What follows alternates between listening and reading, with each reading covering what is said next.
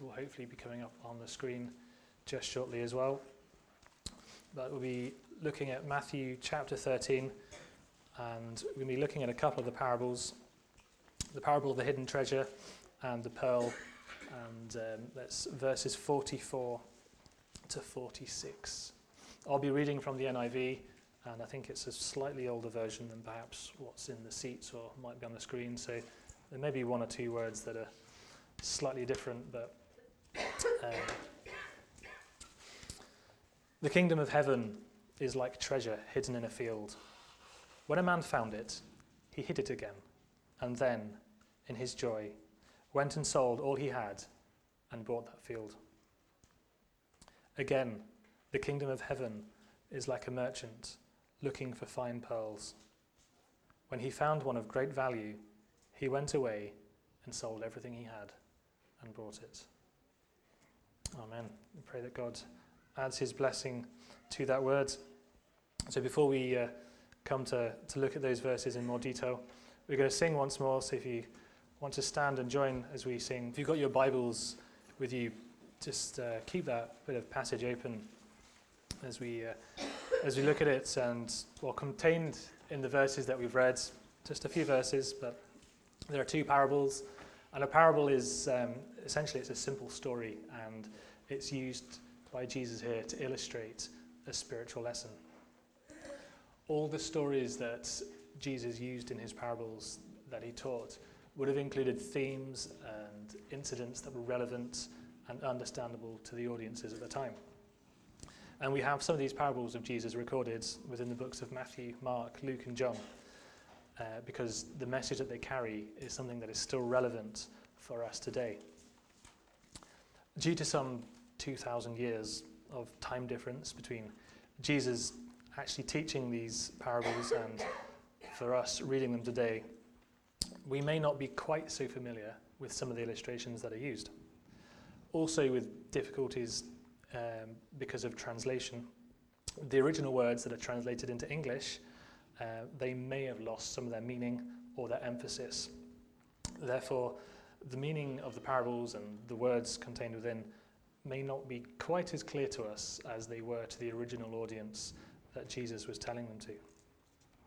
So it is good for us to consider the parables that Jesus has taught, so that we can understand better the context as to why Jesus was teaching them, and then we can better establish for ourselves the meaning that they hold for us today. The Word of God has not always been so widely available or accessible as it is to us today. There are some places in the world where it's still a bit of a problem getting a copy of the Word of God. But also, we haven't had access to such things as commentaries and study guides, which help us to gain a better understanding of what it is we're reading.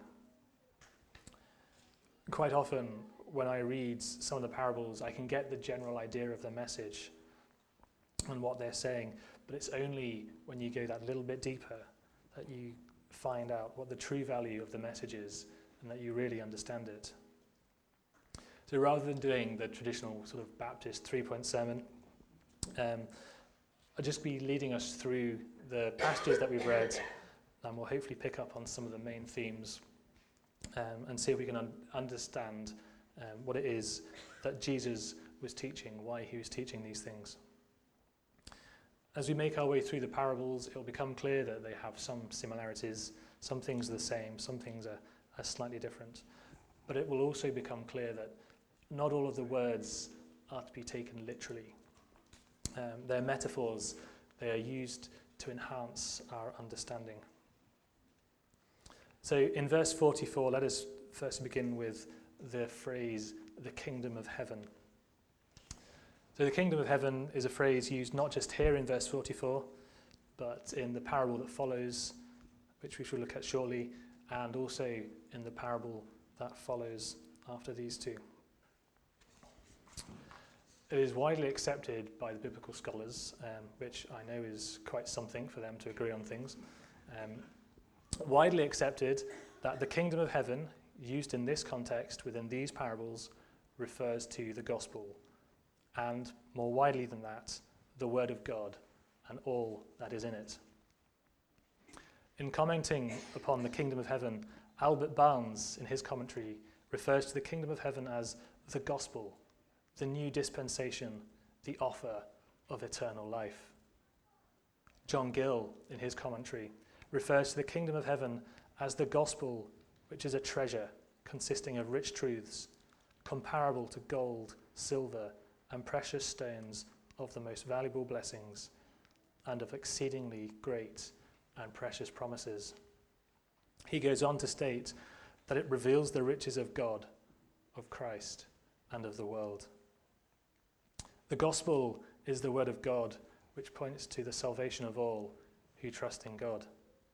The central message to the gospel is that Christ died for our sins according to the scriptures, that is, according to the word of God, that he was buried, that he was raised on the third day according to the scriptures, again, according to the word of God. We can read this truth for ourselves. If you've got your Bibles open, just flick over to 1 Corinthians 15, and it is written there, Christ died for our sins according to the scriptures. He was buried. He was raised on the third day according to the scriptures. So by that phrase, the kingdom of heaven, we are to understand that it refers to the whole of the word of God, not just the new things that Jesus is teaching, and not just that central message of the gospel. 2 Timothy reminds us that all scripture is God-breathed. As you read through the Bible, no doubt you'll begin to see threads which point towards God's salvation plan. And these things are revealed both in the Old Testament and the New Testament. Matthew Henry comments that the gospel is the field in which this treasure is hid. It is hid in the word, both the Old Testament and the New Testament. So the kingdom of heaven then, when we see it in these parables, is referring to the word of God and all that is within it. So having considered the kingdom of heaven, let us also consider the treasure that is mentioned in this first parable. The image that we maybe hold today of treasure is perhaps has connotations of things like pirates and maps, and this is brought about by books such as Treasure Island and films like Pirates of the Caribbean. The word treasure in our language can be interpreted in more than one way. It can either refer to a quantity of valuable objects, such as precious metals and gems, for example, or it can mean to keep something carefully. John Trapp describes the treasure referred to in the parable here as a heap of precious things laid up for future uses. So during biblical times, it was quite common for people to hide their precious items. There was a lack of safe places, such as banks, to store valuable items. And at times, there were numerous wars and there was heavy oppression. And if you read through your Bible, you'll see that there's a rich history of war and oppression. And for the people living in those times, keeping valuables safe was not really that easy. Because of these things, it became common for people to hide money or jewels or whatever precious ornaments that they had. And they were either hidden within the building of the walls of their houses, or they were hidden within the land owned by the family or an individual. So the treasure in this parable is not the type of treasure that's been hidden and is just a single item. It's not something that is a chest that can be buried and then sort of dug up and removed easily.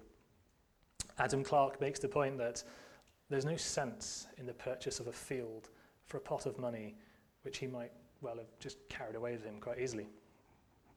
So the treasure in the field then, in the parable, if it's not a pot of buried valuables that can be removed, perhaps we ought to think of it as a mine, one which contains many deep and rich seams, one that must be worked at in order to extract some of the treasure.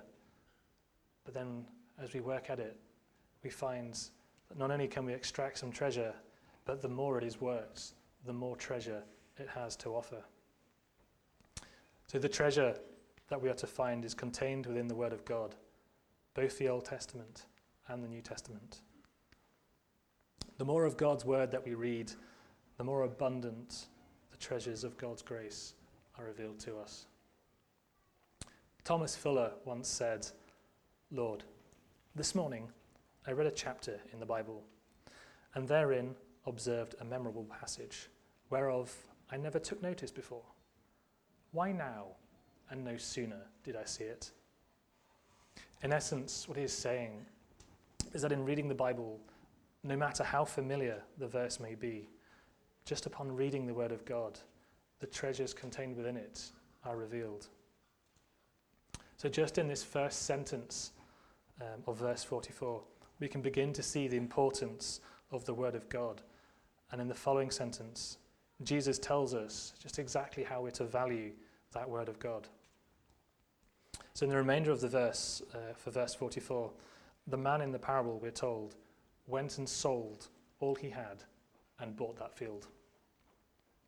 So as I've already said, this is something that is not to be interpreted literally. We are not required to sell all that we have in order to obtain a copy of God's Word, or even to obtain the salvation that is offered through God's Word. The idea of the man selling all he had to purchase the field is a metaphorical image. The only way that we can know and possess the great treasure of God's grace, which is forgiveness through Christ's death on the cross, is through the exchange of our sin. The man in the parable has found the treasure of salvation, which is the great truth contained within the Word of God. And in finding it, he finds the salvation is just what his needy soul requires, and that it will make him presently and eternally happy. And therefore, he acts. In his recognition of this truth, he sells all that he has. That is, he renounces his sins. He abandons his evil companions, and he relinquishes all hopes of eternal salvation through his own righteousness. He gives up all he sees in himself, which does not please God. He gives up all of these things in order to purchase the field which offers salvation through God's grace and righteousness. What a powerful image. What a powerful image it is that Jesus is using in order to teach those who are gathered and also to teach us today. I find this a very challenging point in reflecting upon my own situation. What is it that I have left behind? What is it I have left behind that was bad, that was unwholesome, in order that I may know this salvation? Moreover, what am I still holding on to? Can I put myself in the shoes of the man in the parable who has truly given up everything? The emphasis in this first parable, at least to me anyway, appears to be the weight and the value of all that is contained in God's Word. It's vast. It's not something we merely lift up and take with us. It is so vast that we must keep revisiting God's Word to draw upon its riches. Before I finish on this point, just as a side note, I want to briefly consider that the man is hiding the treasure again, because this would seem to bring into question his integrity. So the hiding of the treasure is just a small detail in the greater scope of the context, but it is a detail which helps us to see all the more the earnestness and the care the man takes in order to possess the abundant riches and the truth he has found. Jesus here is not intending to vindicate the integrity of the man. So notice also that it is not just that he gives up everything that he has in order to obtain the treasure, but also he does not appear to dilly-dally. He gets on with the business that's required, to leave all of his old self behind so that he could cling firmly to all that is true in God. So the main points to draw from this first parable then are that a man finds the Word of God he recognizes the depth of the treasure contained within it. And with that understanding, he gives up all of himself. He gives up all of his sin, that he might know and own the depths of the treasure that is the salvation by the grace of God. So as we go into the second parable, it is similar to the first. Again, it speaks of the kingdom of heaven. And as we already explored, this is a reference to the gospel, to the word of God, to all that is in it, the Old Testament and the New. It also, at the end of the parable, speaks of the exchange of sin for the riches of salvation found in God's word. But the big difference in this parable is that the treasure here is a pearl. And we're told that the person is actively looking for this pearl. In the first parable, there was not even a hint that the man was looking for the treasure. He just seemed to come across it. But in doing so, in coming across it, he realized its worth. So the man in this parable is looking for goodly or for fine pearls, depending on which translation you have there. And he finds a pearl of great price. But why is the image of the pearl being used? Today, it is quite well known that something like saffron, gram for gram, is supposed to be considered more valuable than gold. When we think of valuable things, we do not readily associate pearls as being something of great value. Instead, we're more inclined to think of things like gold and diamonds and other things. Pearls you kind of tend to associate with kind of the old necklace that your great-grandma used to have or something like that. So let us try and put into context then why it is that the pearl is being used in this image given by Jesus, so that we may hopefully understand this parable all the better for ourselves. In order to do this, we're going to consider a couple of things. We're going to firstly consider the value of the pearl. We're going to consider firstly that it is also that it's a fine pearl, and we shall also consider that it is a pearl that is durable. So firstly then, let us consider the value of the pearl. I had to do a little bit of research on this one, but apparently it does not take a very large pearl to be worth a lot of money. Now, if you've ever seen pearls, they're quite small little things, and apparently they don't need to be very big to be worth lots of money. It is reported that Cleopatra had a pearl which was worth something like $375,000 in today's money. So, a little kind of bitty round thing and worth an absolute fortune. The biographer of Julius Caesar details that the love of pearl mussels was one of the motives for the first Roman invasion of Britain in AD 55. Any history buffs out there? That was a new one on me. But the freshwater pearl mussel is a species that can be found in Scotland, and as its name suggests, it's a mussel and it's capable of producing a pearl. Because of their ability to produce pearls, they're often poached because the pearl, as we have established, is quite valuable. But they're endangered, and because they're endangered, that only makes their pearls more valuable still, because there are less of them.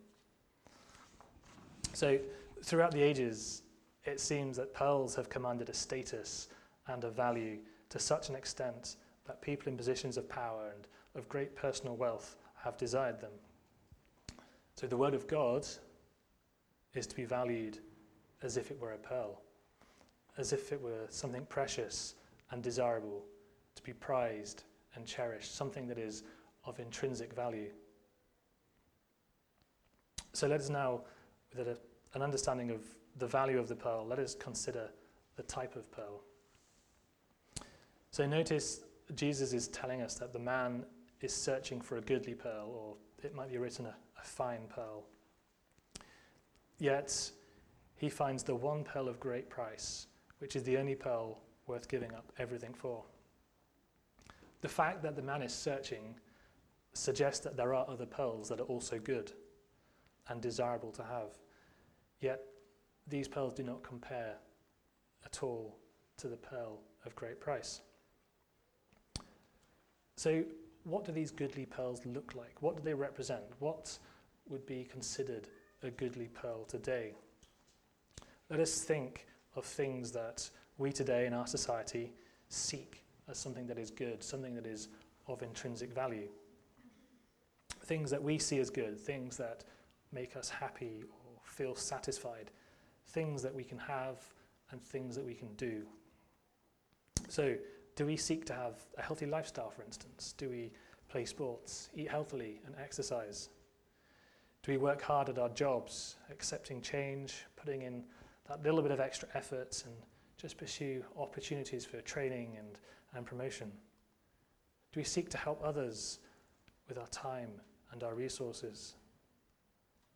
All these things are good. They can bring us satisfaction. There's no reason that we shouldn't pursue such things. Yet, how do they compel to the pearl that is of great price, the message of salvation? God's word teaches us that salvation comes through Christ alone. It cannot be achieved by our own works. You often hear stories of people who are searching for something in life. They're trying to find fulfillment. They try various things, they do many things, and they're never truly satisfied. God's word teaches us in Psalm 23 that God is abundantly sufficient and declares, "I shall not want." The things that we do, the things that we fill our lives with, they can make us feel happy or fulfilled, but it is only a temporary feeling. All of these things are incomparable to the word of God and the offer of salvation and eternal abundance with God. The things we do, the things we possess, and the things we aim for may well be goodly pearls that would be desirable and are satisfying, but they cannot compare to the word of God and the riches of the treasure that are contained within it. So let us consider then the durability of the pearl. Things that are of value are not always quite what they seem. We know in today's world that items, whether cheap or expensive, are not immune from being reproduced. Whether it's an iPhone or a charger for an iPhone, although other brands of phone are available, one's an expensive item and one is less so. Yet both of these items can be found to be reproduced. They're copied, and sometimes they're offered at a knockdown price or as a deal that seems too good to be true. Pearls were and still are items that can be artificially created. Some of them are more convincing creations than others. There are those that definitely look artificial. I think you kind of see the little plastic ones occasionally, which are supposed to be representative of pearls, but others are a bit more convincing. And unless you know exactly what you're looking for, you might not be able to tell which is the genuine article and which is not. So my wife and I were in Venice recently, and whilst we were there, we visited one of the islands and saw Venetian glass being made. And one of the ladies in the shop told us of the counterfeits that were being made of the Venetian glass. They were being produced and sold as Venetian glass, yet they weren't made anywhere near Venice. But they were sold at a price which makes them seem that little bit more reasonable if you're wanting to make a purchase. So the genuine glass is handcrafted, and we saw this in action. It is hardened, it is finished in a particular way, and these things give the glass a durability and a fine finish. The counterfeits are produced to look the same. The problem is their durability is not the same. Now, the woman in the shop demonstrated actually that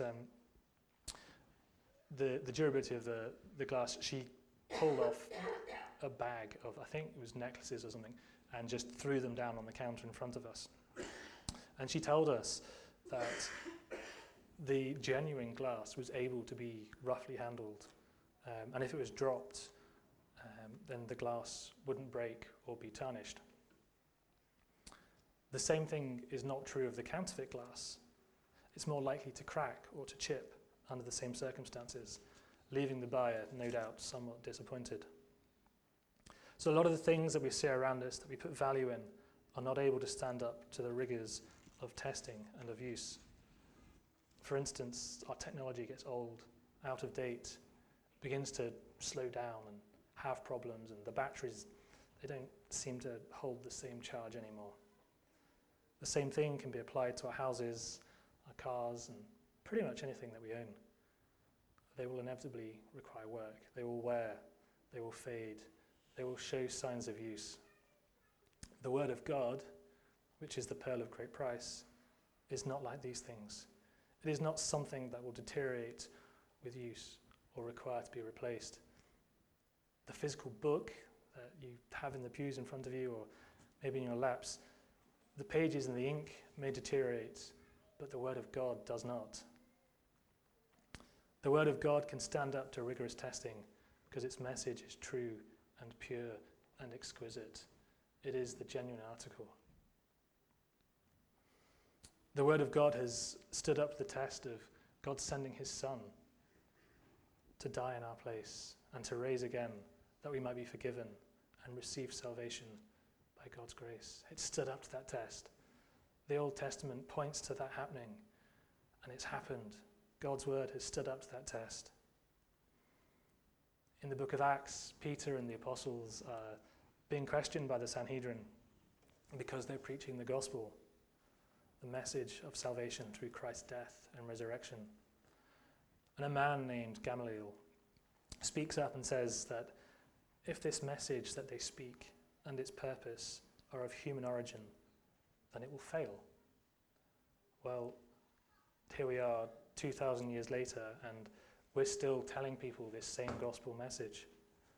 And the Old Testament, which points towards God's salvation plan, is still being taught. These things are both still relevant and still changing people's lives.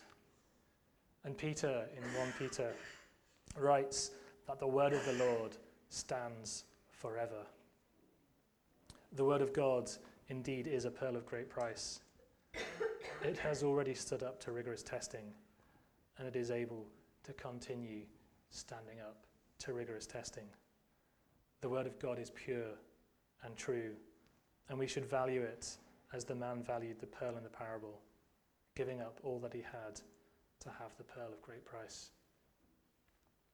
So these two parables then teach us that we should treasure the word of God. They point to the message of salvation revealed through the riches of the word, of God's word, in Christ's death and resurrection. Salvation cannot be achieved by any other means. Nothing that we can do will earn our salvation, no matter how valuable a deed we think it may be.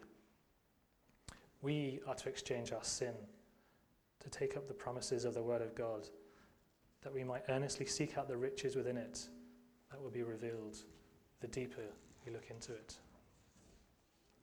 Now, the parable that follows on from this one goes on to suggest that the word of God is for the whole world, as it uses this image of a net which catches all in its path. So this treasure that we have, this treasure that we know as Christians, is one which is very valuable, yet it's one that we must share. Although not everyone will recognize the value of the word of God, it is our commission to take it to all the nations. And so I want to close just now by encouraging you all to immerse yourselves in the word of God, to see anew the value that it holds, to leave behind the things that we still hold on to, or the things that we keep going back to that are sinful, and also to share in the depths and the richness of the treasure that is contained within it. Amen.